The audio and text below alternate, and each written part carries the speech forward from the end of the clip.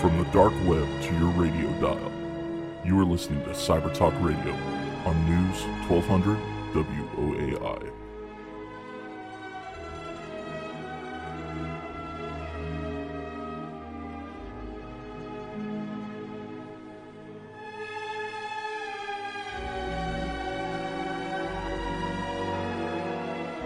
Welcome to Cyber Talk Radio. I'm your host, Brett Pyatt, a 20-year internet security veteran. I'm joined this week by Tyler Moyer, founder of Kumo Travel here in San Antonio. You may wonder, why do we have a travel company on Cyber Talk Radio? Well, he's going to talk some about what they do with social and interactive travel, but this travel, when you're out there online and taking a trip, there's lots of information that you're sharing. And that information needs to stay safe. If it ends up in the hands of bad actors, there's all sorts of things that they can do. We'll cover some of the things those bad actors could do with your travel information and how you should think about some of that travel security in the second half of the program after the bottom of the hour break. To get started, though, and kick the program off here, Tyler, thanks for joining us. Thank you for having me. So how did you decide to start a travel company? Well, the travel company actually came about when I was starting my travel plans. It actually started in 2012. I call it my epic trip was 7 and 7. I wanted to go to all 7 continents in 7 months and see all the wonders of the world, but without using an airplane. And so most of my friends, they're like, "You're crazy." And so I'm pretty crazy. So my original idea was I should create a blog or maybe a website, have the whole world map on there, my path of where I should go. And maybe my friends and family kind of give me suggestions on where to go and where not to go. And so that was my original idea. And then as I backpacked personally through Asia, Europe, and South America, I realized that a lot of other people had issues traveling also. So even though there's a lot of information online, people like to interact with each other. And so that's why people go to hostels. They try to go to local areas to meet other people to get suggestions from them. And so that's what actually kind of validated my whole business idea. So do you still like being on boats? Or are you done with boats after the 7 on 7? Well, actually, it's funny. Everybody asks me if I've done it. I haven't done it yet. And it was either spend the money to do that or spend the money to start the business. So I opted to start the business, but I do plan on taking that trip. Okay, so you've made it down to South America, though, it sounds like. Right. Yeah, so you've hit a couple of the continents up, but you've not done the boat trip yet across one of the oceans. Well, I've actually flown, so I've actually cheated on the other times. So I've actually accomplished and traveled the 6 of the 7 continents. So the only place I'm missing is Antarctica. So, yeah. But that's kind of expensive. I've talked to a few people that have gone. Yeah, that's it's tricky to get down there for sure, and there's not much to see there. Definitely. Unless you're a scientist, and then you want to look up at space or look up at the atmosphere and do some atmospheric study, but. Not much else going on down there, or the migration of the penguins, but you can watch a movie about that as well. Right. I only wanted to go there, just say I've been there. Yeah. So go down to Tierra del Fuego. There's got to be a ferry boat that just goes back and forth over there and charges people a couple $1,000. Couple $1,000. Okay, yeah. Cool. So you've started this travel company, and this is like complex travel. It sounds like, not just to go help folks pick a flight to go from here to Disneyland. Right. And so the problem that I usually create to kind of have people understand what I'm trying to solve is when we all travel and we all know that planning a trip is difficult and it's very time consuming. And so if you were to travel or create a trip to a place you've never been and you have no family or friends, the average person like you and I, we typically go online. We have 4 to 5 windows open. You have flights, hotels, and trying to figure out what you're going to do once you actually get there. At the end of the day, or maybe at the end of the week or two, you have a planned. You know where you're going to be going, what you're going to be doing, but you're not 100% confident. So without friends and family, you can't validate if that stuff is still relevant. So if you run into the issue like I have, that's the problem that I'm solving with Kumo. So, I mean, and this is because, like, if you go online to a lot of these places that have reviews, the reviews are not necessarily trustworthy. Well, not necessarily. They can be trustworthy, but if you travel, the one statement that I always say that people I agree is like, traveling is always changing. So what's good now, it's not always good in 6 to 12 months. It's always changing. So sometimes those reviews don't change fast enough. Yeah. And even some of the stuff doesn't stay all the way up to date. I made a trip out to New Orleans, found a new restaurant I really liked. I went back and took an Uber over there, and all of a sudden the restaurant was gone. And then I took the car back and went back down and went and found somewhere else to go eat. So This is one where the real time and updating, folks are trying to do that. And New Orleans is a fairly heavily trafficked city in the U.S. I imagine if you get down and you're going to more, I'll call them exotic locations, if it's you're traveling here from San Antonio, Texas, or if you're listening to us on 1200 WAI here in the middle of the U.S., exotic could be Southeast Asia. But though if you live in Southeast Asia, exotic might be San Antonio, Texas. So it's all a matter of perspective. But the information online and the accuracy and updating, unless you're in South Korea, a lot of those other places are probably not getting updated at the frequency that a travel destination would be here in the U.S. Right. And so that's why I'm kind of using two different paths. So I'm allowing the information that's on these platforms, on these review systems, but also having the capability to allow other people to give suggestions. So the whole kind of elevator pitch or the explanation of what Kumo does. So Kumo Travel is the one place we can book and plan your entire trip from start to finish while allowing other real people to give you comments and suggestions. So imagine social media meets travel in a sense. But also when you plan your trip on the platform, it's going to show you other people that are going to be there at the same time, allowing you to connect and actually meet other real people through the platform. Yeah. It sounds like Facebook should have this. Like, it should be Facebook Travel. You probably don't want them to build it yet, but it just seems like the kind of family thing that they would like to do to get out of politics and world news and some of the things that make people get angry on their platform into more of a thing where they're sharing stories with their families. I guess you can plug in and integrate. You probably have a Facebook page for Kumo to help people get in there and use that platform to reach their friends. But yeah, that's one that where I wonder if they ever eventually head this way. There's no direct competitor, because a lot of people's like, who is your competitors? There are none that are necessarily direct competitors, but there are a lot of competitors that do different aspects of what I'm doing. Yeah. So usually when I explain to people, it's basically like Facebook, TripAdvisor, Kayak, and Yelp all put together for the purpose of travel. And that's what my platform is. And that's what also made it much more difficult to create my MVP, which I understand what it is. And all the developers like my business idea, but they're like, okay, that's a big project. So what is your MVP? I was like, that is my MVP.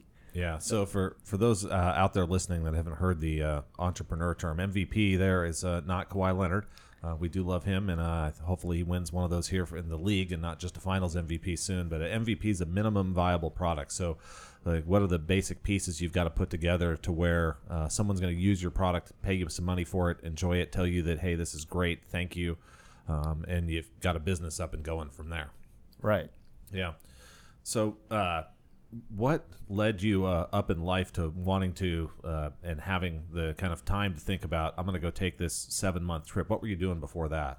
Well, I was currently actually in the Army. I was actually sitting in Afghanistan. So even though you have a lot of time on your hands to do your actual job, but you also have a lot of time to actually just kind of daydream.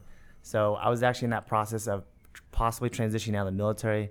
So I was like, what am I going to do when I get out of the military? And so one of the things that the military allowed me to do was travel. I mean, I got to go see a lot of places I didn't want to, like maybe like Kazakhstan, Kuwait, and Afghanistan. But I saw a lot of other places too.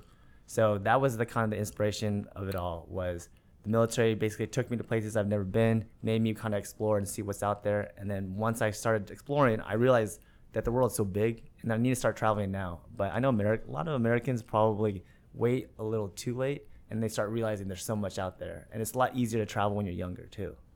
Yeah, the traveling at age, you have the money, but some of the things, like you may not have the energy, especially if you're going to go up to Peru to go see Machu Picchu or something. It's high in altitude, and if you've lived in San Antonio your whole life, being at 11,000 feet may be a terrible experience.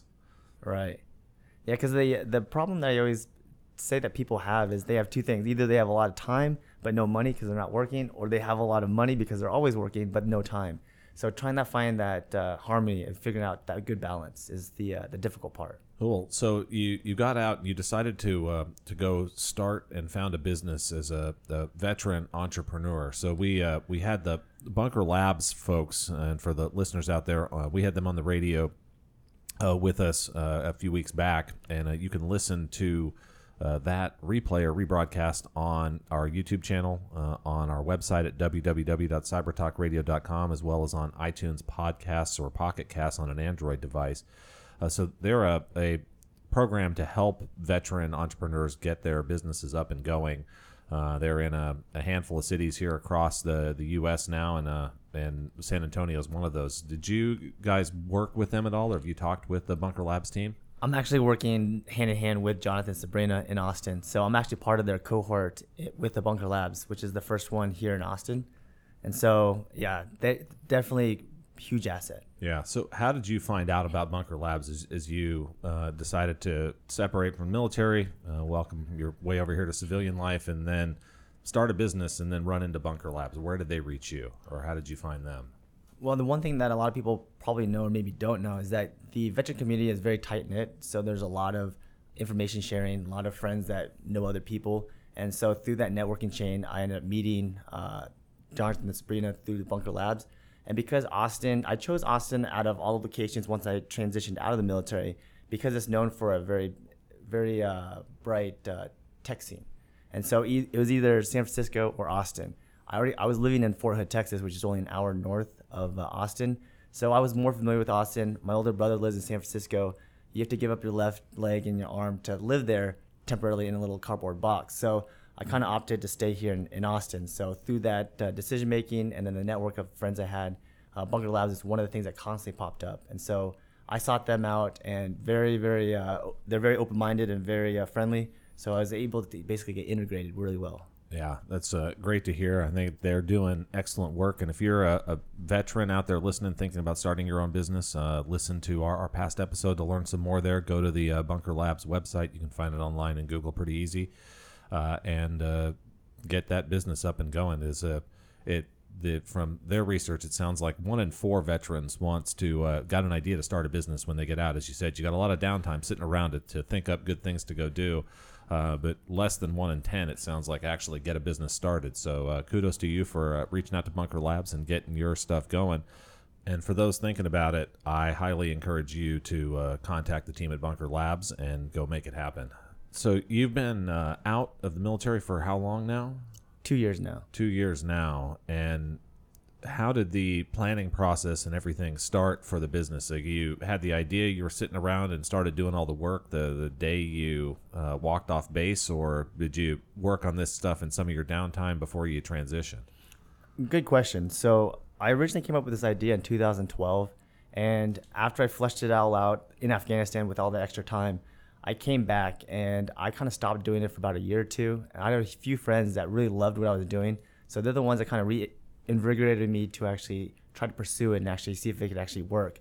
So in 2014, I was still in the military, and actually that's when I actually hired my first developers. So I went to college for business marketing, so I don't have any technical skills. So through word of mouth, I got a web developer in Mississippi, and they also worked with a team in India. So for about a year, I worked with them, and then I put in my paperwork to transition out of the military. So the one thing about the military that's a little different is you don't put your 2-week notice in. You put your 6-month notice in. So I did the math, and I figured, all right, by 6 months, my product should be out. And so I put in my paperwork, I transitioned out. But once I was out, I realized that the website that was being developed wasn't working. It was really delayed. And eventually, I couldn't validate any of it because I'm not a developer myself. So I moved to Austin, got some other developers that I trusted, and they took a look at the GitHub, so where the repository is. And after about 30 minutes, this person told me all these problems that he projected that I had, everything was spot on. He was like almost a fortune teller.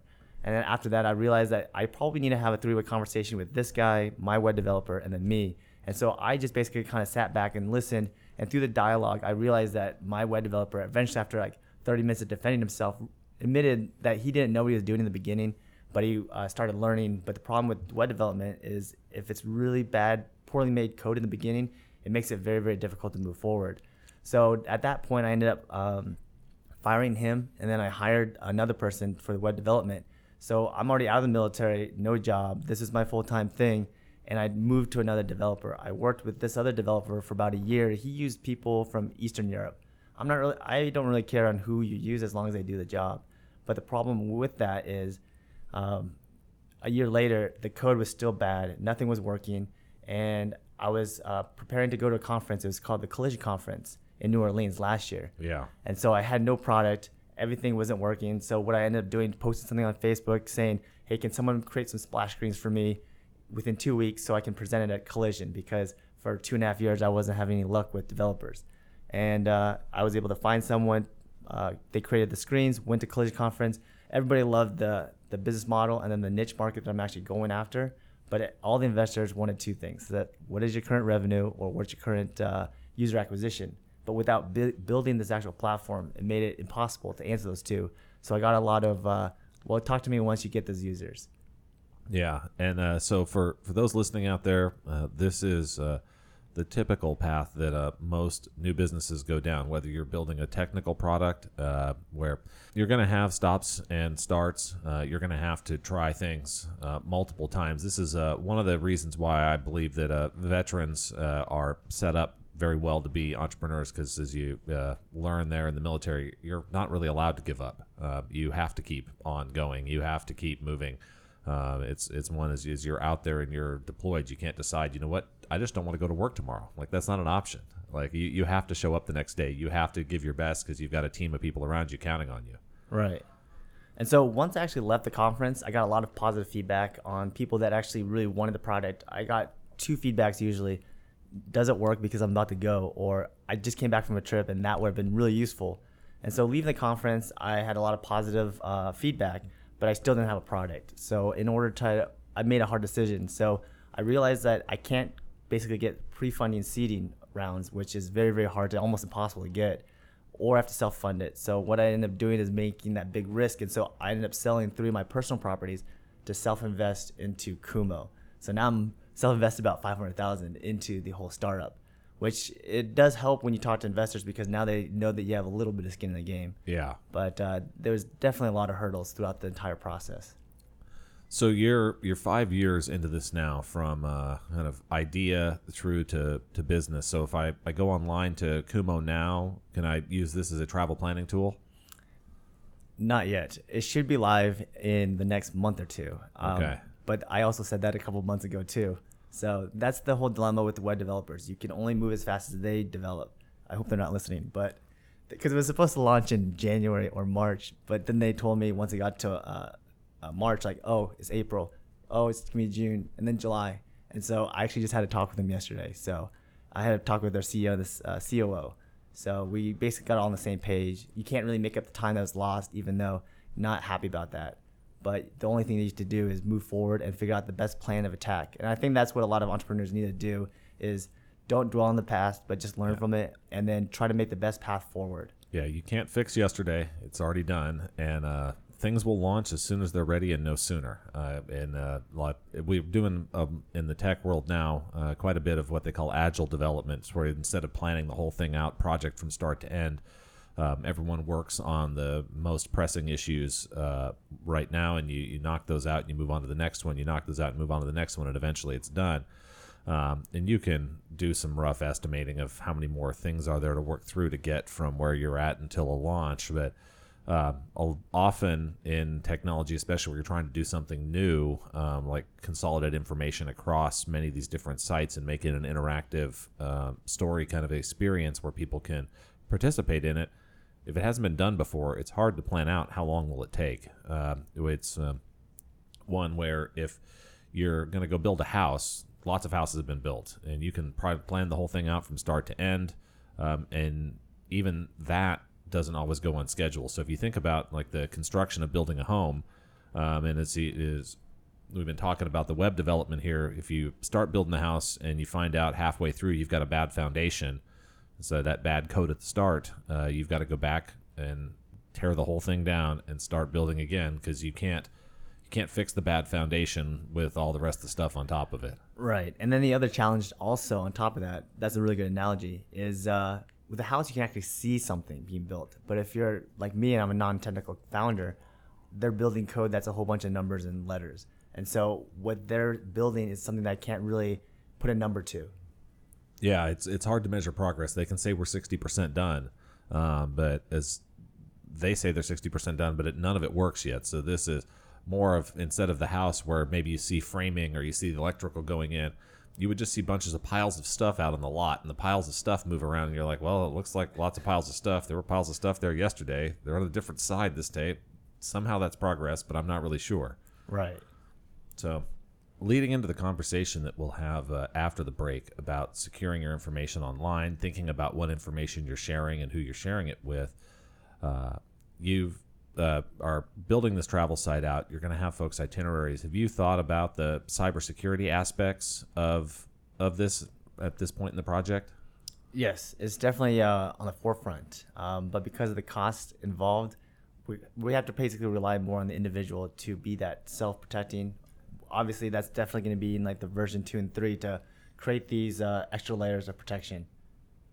So in the site that's launching, are you guys going to be processing payments for credit cards through there, or like, how are folks going to interact? I mean, they'll be sharing travel details through the site and commenting, but are there other sensitive types of information you guys will be storing? Right. So the actual platform that we're building actually is just the social platform in a sense. We're using 2 primary APIs. We're using Foursquare's API for all the activities. So when you actually plan your trip to a destination, it's auto-populating based off of where you're going to be going. And then once you want to actually book a flight or hotel, we've created partnerships with Priceline. So we're actually kind of reverse engineering that sense, because you're building your trip and basically building your experience. In the very end, you just have to press book flight, and really what it does is pulls your dates and locations from your itinerary and presenting it without you going to another site to put that same information over and over again. But once you process that transaction, it actually takes you to a white label API of Priceline to finish the transaction. So really all that transaction is on Priceline's hands. So we're just that facilitator that allows you to create your itinerary with that social component. Yeah, and for those building an application out there, this is the right way to do things. And one of the ideal things you can do from a cybersecurity perspective is to actually minimize your footprint. So that's a term we use in the cyber world. It's kind of your surface area, or the more you build and the more you rebuild and try to do on your own, the more opportunities there are for a hacker to go after your platform. In this case, as they build out Kumo Travel, Priceline has already done all sorts of things to secure traveler information, and they're using that as part of the integration here to keep things safe. They don't have to go reinvent that wheel. They also don't have to take on that direct cost or that burden themselves. So as you're building and designing things, be very thoughtful to look at where are you taking in sensitive information, and then where are you storing it. And if you have an option to work with partners as part of your business model, many of those partners that are already operating at scale for payment processing, you could use Chase Payment Tech, you could use Stripe, you could use Braintree. There's tons and tons of folks out online that do credit card processing. There's almost no reason for a new business to directly store credit card information these days. You should allow those larger payment card processors to store that information for you. You've been listening to Cyber Talk Radio on 1200 WAI. We're going to break for news, traffic, and weather here at the bottom of the hour. We've been talking this week about veteran entrepreneurship, building a business online, some of the challenges in that. And after the break here, we're going to dive in to this from a consumer perspective of where are you sharing information online, just kind of have a conversation about that, talk through some of the authentication and other issues to keep in mind as you're out there using the internet to solve more and more of the problems in your life, and to facilitate some of the great adventures you may go on here in the future.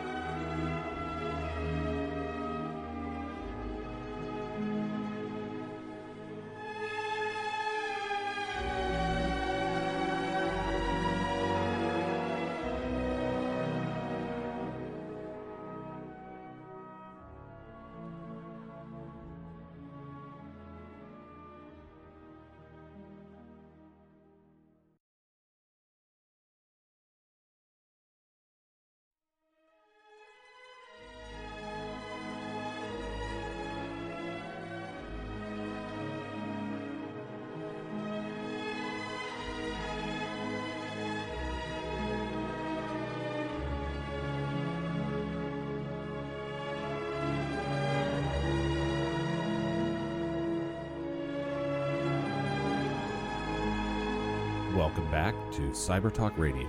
I'm your host, Brett Pyatt, a 20-year internet security veteran. Joined this week by Tyler Moyer, founder at Kumo Travel, a startup here in the Texas area. In the first half of the program, we kind of went through his journey and getting the business up and going, some of the challenges that all entrepreneurs faced. Some of them are brave enough to talk about on the radio, and lots of folks just pretend that there's nothing that ever goes wrong. Lots of things go wrong all the time. So anyone that tells you nothing's ever gone wrong is not telling you the whole story. You can listen to that on Tuesday after we're on the air here. We put each episode up online and on iTunes Podcasts, Pocket Cast for your Android device, or on through our website at www.cybertalkradio.com. If you'd like to be a guest or have ideas for future segments or topics, you can also request to join us on the air on the website there, or share your ideas with us for something that you'd like to hear us talk about and dive into on the program. So in this segment, we're going to go into keeping your own personal information safe online and starting to think through from some of the context of what are you sharing out there, where's it at, and what could someone bad do with that information. So a little bit of a simulation in a way, and kind of just a storytelling hypothesis. So we'll go through, and hopefully you're not too afraid at the end of it, but it makes you aware of some of the things that can happen out there, and makes you a little bit more thoughtful and conscious going forward, so that you're staying safe when you're online. So Tyler, the first piece I want to go into, and we'll talk through using a kind of travel information as our background here. So if you're a hacker, and I'm going through and I look at, and maybe I get hack into a travel site and get a database of here's all of the people that are traveling and where they're going to be. If you're traveling to some exotic locations, and I'll say exotic again, we're on the air here from San Antonio, Texas, so exotic to us is something that's not in America. And in some of those places, if they know you're going to be across an ocean, they know you're not coming back for 7 months, the hacker could sell information of, hey, Tyler's got an apartment he's still going to have in Austin, and they could go squat in that apartment for 6 months, clean up after themselves, and move out, and maybe you'd never know that they were there. Right, that is a possibility. But on my site, on Kumo, you don't put that level of information. So the level of information that you'd only put is what city you're leaving from. So as long as you don't put anything, well, there's really no other place on the site that you could actually put, this is my address and this is my phone number. It's very, very basic information. So, but if you use different information on different platforms like Facebook, then yes, you're going to run into that problem. Yeah, and this is one of those that you get thoughtful about the where you're at and what's going on. And some of the check-in apps had this problem a couple of years back, where people were using the check-in information to then break into someone's house. So they would see that you check in at a restaurant across town, and they know that they've got 30 minutes or an hour to break into your house and then get in and out before you get home from dinner or get home from lunch, or you check in at the movies. And people were doing these check-in on a completely open and public thing where anyone can see anyone else that's checking in. Checking in like a Facebook world, if you're posting it there, look at your settings and permissions. So if it's got a little globe picture, that's public. Anybody can see that check-in, your location information, all those pieces are being shared. If it's got a little group that looks like some little people action figures up there when you're making the post, that's only going to be visible to your friends on Facebook. And in that case, if your friends are going to use that information to break into your house, you need new friends. Quickly. Yes. So sharing location information, that's just one type of activity and one type of information that many of us voluntarily share online to stay in contact with our friends and family.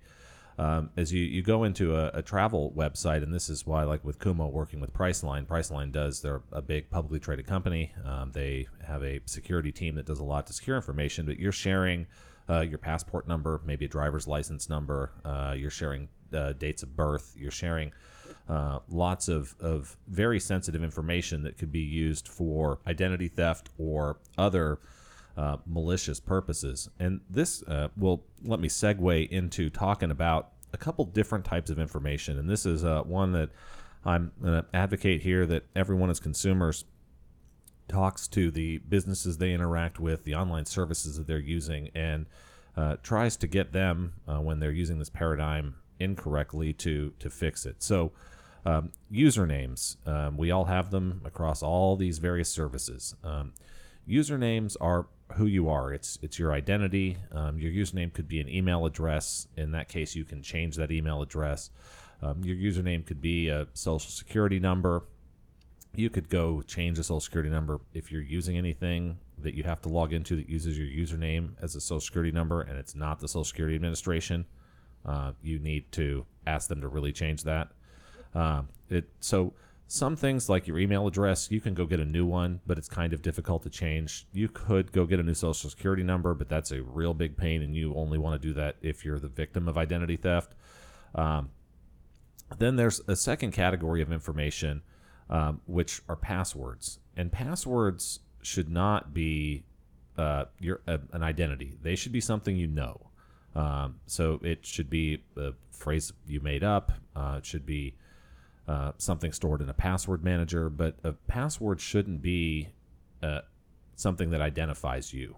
So this is one where a number of sites are starting to mix this now as we move into biometric authentication. And we did a program diving specifically into some of the aspects around fingerprint analysis with a guest on an episode here just recently. You can listen and learn more about the in-depths of biometrics on that rebroadcast or replay by checking out our website.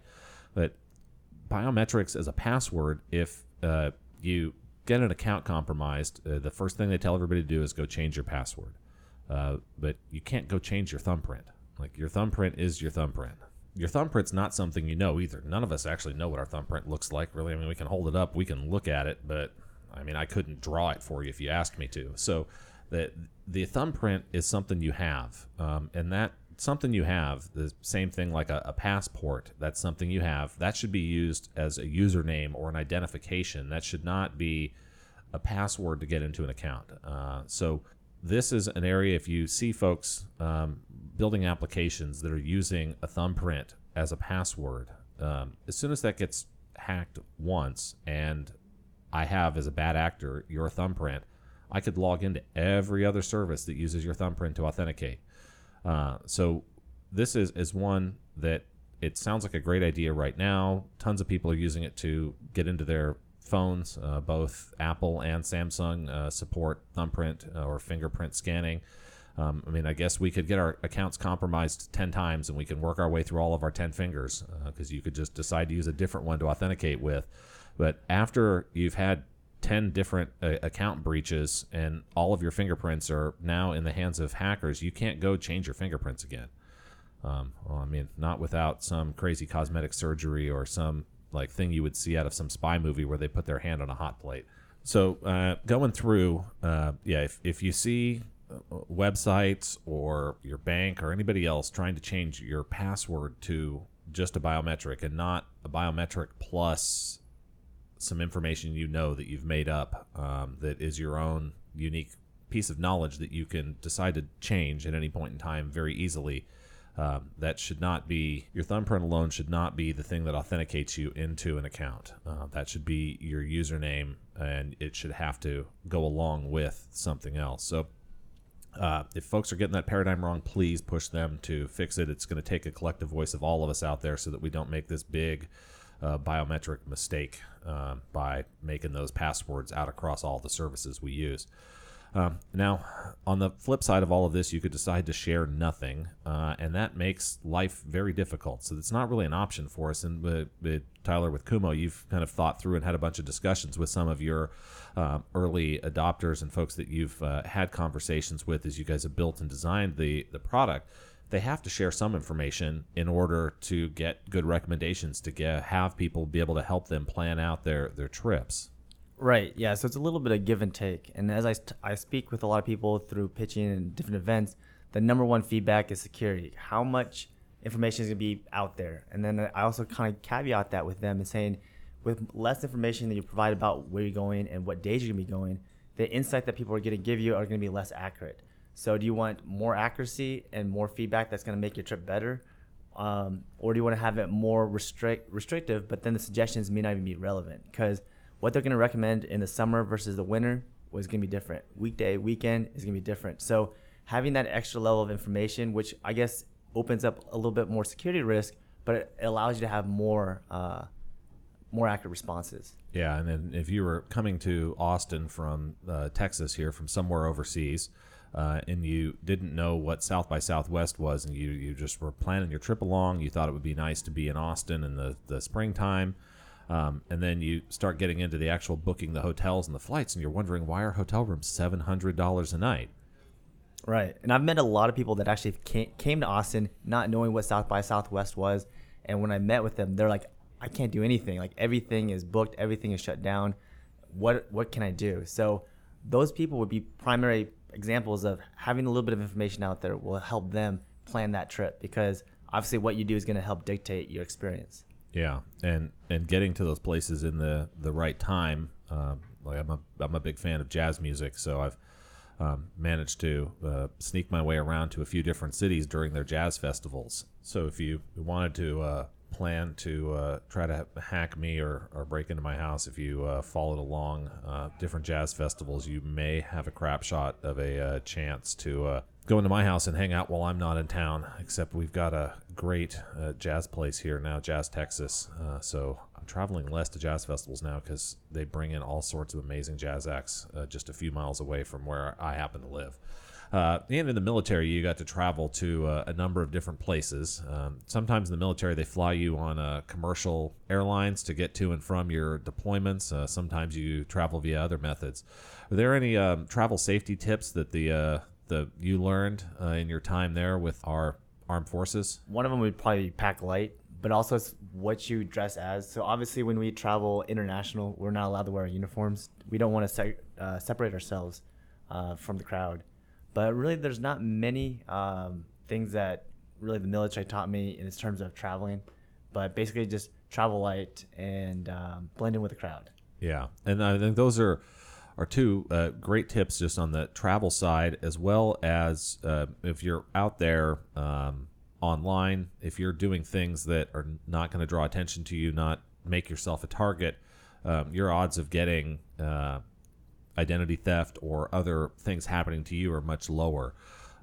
It's as we talked some about sharing location information. If you're going to go out and have a nice dinner, you could choose, and if you wanted to share that information publicly because it was a great restaurant, you wanted that to be out there for everybody, go ahead and make the post after you finished eating. You're back at home. You can post it up then. Like, if your friends see it an hour after you're done with dinner, that's great. No one's going to come join you at the restaurant.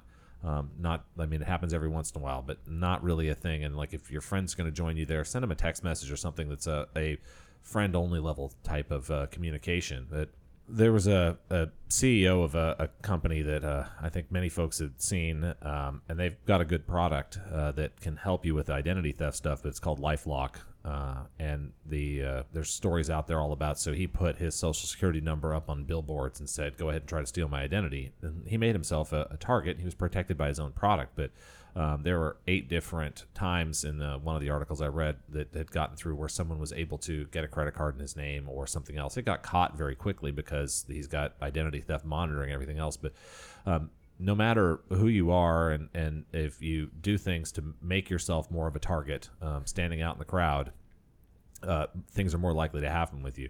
That travel light or pack light piece, if you've got just a backpack or you've got one piece of luggage to take care of, much easier to keep your eye on that, to make sure it's with you at all times, because it doesn't take very long if you've got a bag, a carry-on, and another big piece of luggage that you're dragging around for one of those to disappear. And maybe inside the airport, not going to be super likely to get stolen, but as you're out on the street waiting to get a ride, or you're in some area with a crowd around, it's pretty easy all of a sudden for somebody to grab one of those and disappear back into that crowd before you even notice that it's gone. When talking about luggage, I would highly recommend people not to carry luggage that you have to drag, but ones that you have to carry on your back. Because I've seen too many times through, like, traveling through Europe or traveling through random streets in Asia, dragging something with the rocks and the streets, it's a lot harder. And then having to carry that thing is a lot more lopsided. So having a backpacker's backpack is definitely recommended when traveling in general.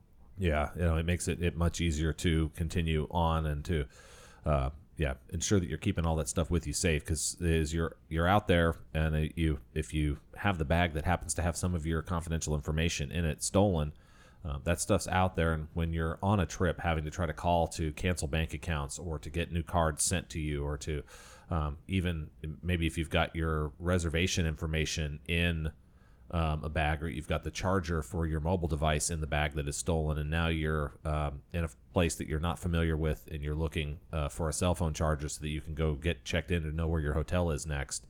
So you've been working on Kumo for 5 years to help folks get their travel and trips planned. If you would have kind of gone out and launched a few years earlier from now, think better, worse? This is we'll do a little crystal ball here and travel back in time as we wrap up the program. Right. So I think that right now is probably the most ideal. 2 years ago still would have been fairly ideal, but I feel the reason why it's more ideal now versus earlier is because Kumo Travel is relying heavily on social media, social presence.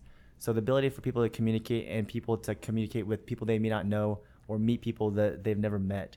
So through applications like Tinder, Bumble, Craigslist, where people are just meeting random people, that might have been a little bit not wanted maybe 10, 15 years ago. But now that people are more accustomed to it, I think this is the best time for Kumo to launch. Yeah, and especially if you're helping folks plan complex, long global trips, the fact that now much more of the world is starting to get online to get better quality internet. We're getting even into products like Facebook, automatic language translation built in. There's been Google Translate on the web for quite a while in your web browser. So getting to and from websites, you can see things in different languages, but being able to facilitate the type of information that Kumo needs online to be successful and that people need to be able to interact is all coming together now. Right. So if you've been listening to Tyler talk about what he's building, you're like, man, this is going to change my life, because I was about to spend 6 weeks planning this trip out myself, and now I just want to use Kumo. How can folks go find out about when it's going to be available, what's going on with it, and stay in touch with you? Right. So the best way of doing that is going to be going to our website. We have a pre-register sign up. So all you have to do is go to kumotravel.com, which is COOMO travel.com. And there you can actually sign up for our newsletter. And then from there, you'll be notified once we do launch, which is scheduled to be 1 to 2 months from now. And then from there, you'll get all the updates for any major activities. Thank you for joining us on Cyber Talk Radio this week to help educate folks on what you guys are working on, but also to help them think through some of the topics about what is a username, what's a password, how should they be holding their information out there online confidential, what to share and when, and good luck in your upcoming launch. And I'm looking forward to having enough free time to use Kumo to plan out a world trip for myself. We're going to close this week with a little bit of a monologue. Most of the time here on Cyber Talk Radio, we're interviewing guests and talking about things that they're interested in or areas that they have background knowledge and expertise. In this segment, I want to talk about a resource out there that if you're interested in cybersecurity, if you're a professional today and you're not following this or paying attention to it, you should. If you're a business to the point where you have a full-time IT staff, even at one person, useful to have them subscribe to this and pay a bit of attention here, because the U.S. government's done a great job of summarizing useful security alerting information. We're all paying for it with our tax dollars, so this is one that you should put to work. And many large enterprises will go through and they'll take this feed that I'll share some more details on about here in a moment, along with different industry feeds and others together. They'll collate all that into a report specific to the applications inside their enterprise. Thanks to the U.S. CERT, which is US-CERT, and you can find them online at us-cert.gov. Everyone, even the smallest business where you've got a single IT person now, can have regular real-time updated security bulletins. They'll cover vulnerabilities for you. They'll break them down by application. They will categorize them in high, medium, low, or uncategorized. They'll provide links out to all the places that they've gone to collate and pull this together into an alert, update, and bulletin for you. And with that, will really help everybody get a leg up on information that is known out there to the bad actors in our world. And those folks do a great job of staying on top of the latest exploits and issues, because that's how they make their money. They make their money by getting into your computers and asking you for ransom. They make their money by getting into your computer and making you part of a botnet and renting your computer out, turning your computer into a hotel for hackers effectively. So that's what happens in those botnet worlds. You get their software onto your computer, and then your computer is rented out to people to do whatever they'd like to do with it. Or they could do something that's, it's the minimum amount of what I'll call nefarious, where they'll break into your computer and then they'll use your computing resources to mine for Bitcoin. And while that mining for Bitcoin creates something that's just new Bitcoin, which is not anything illegal in itself, they're effectively stealing your electricity and your computing power, and they can run your power bill up. That Bitcoin miner will peg your computing CPU out, and your computer draws a certain amount of electricity while it's sitting around not doing anything.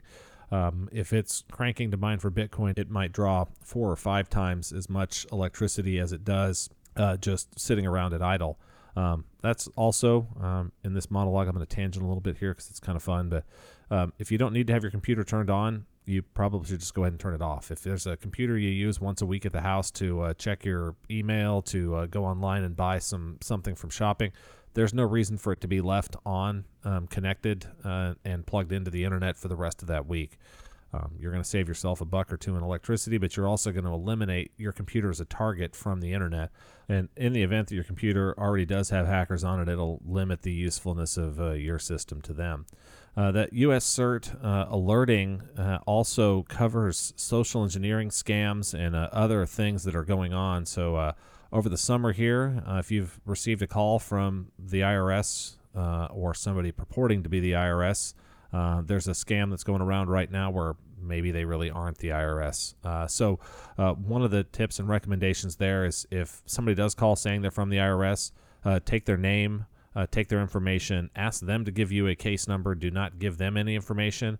Hang up the phone and then call the IRS back on the phone number that's posted on their website at www.irs.gov, or look up if you've got a local contact. You can call the IRS agent in your area. If there's already a case that you actually do have with them, there'll be someone assigned to that, and call that person directly, letting them know that if that hacker had your specific case number, there's some information leakage to report back, but often they'll just make up a fake number.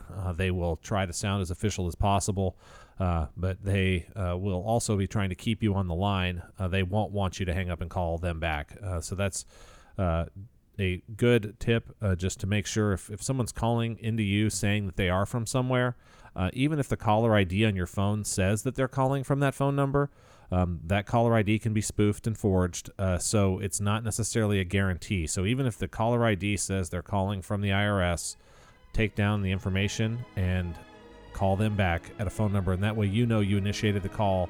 It's much more difficult for an attacker to man in the middle and capture a phone call when you're dialing outbound. If you've not been able to listen to this complete episode, you can catch it on Tuesday on our website at www.cybertalkradio.com. Thank you very much again for joining us this week, and thank you all out there for listening to Cyber Talk Radio.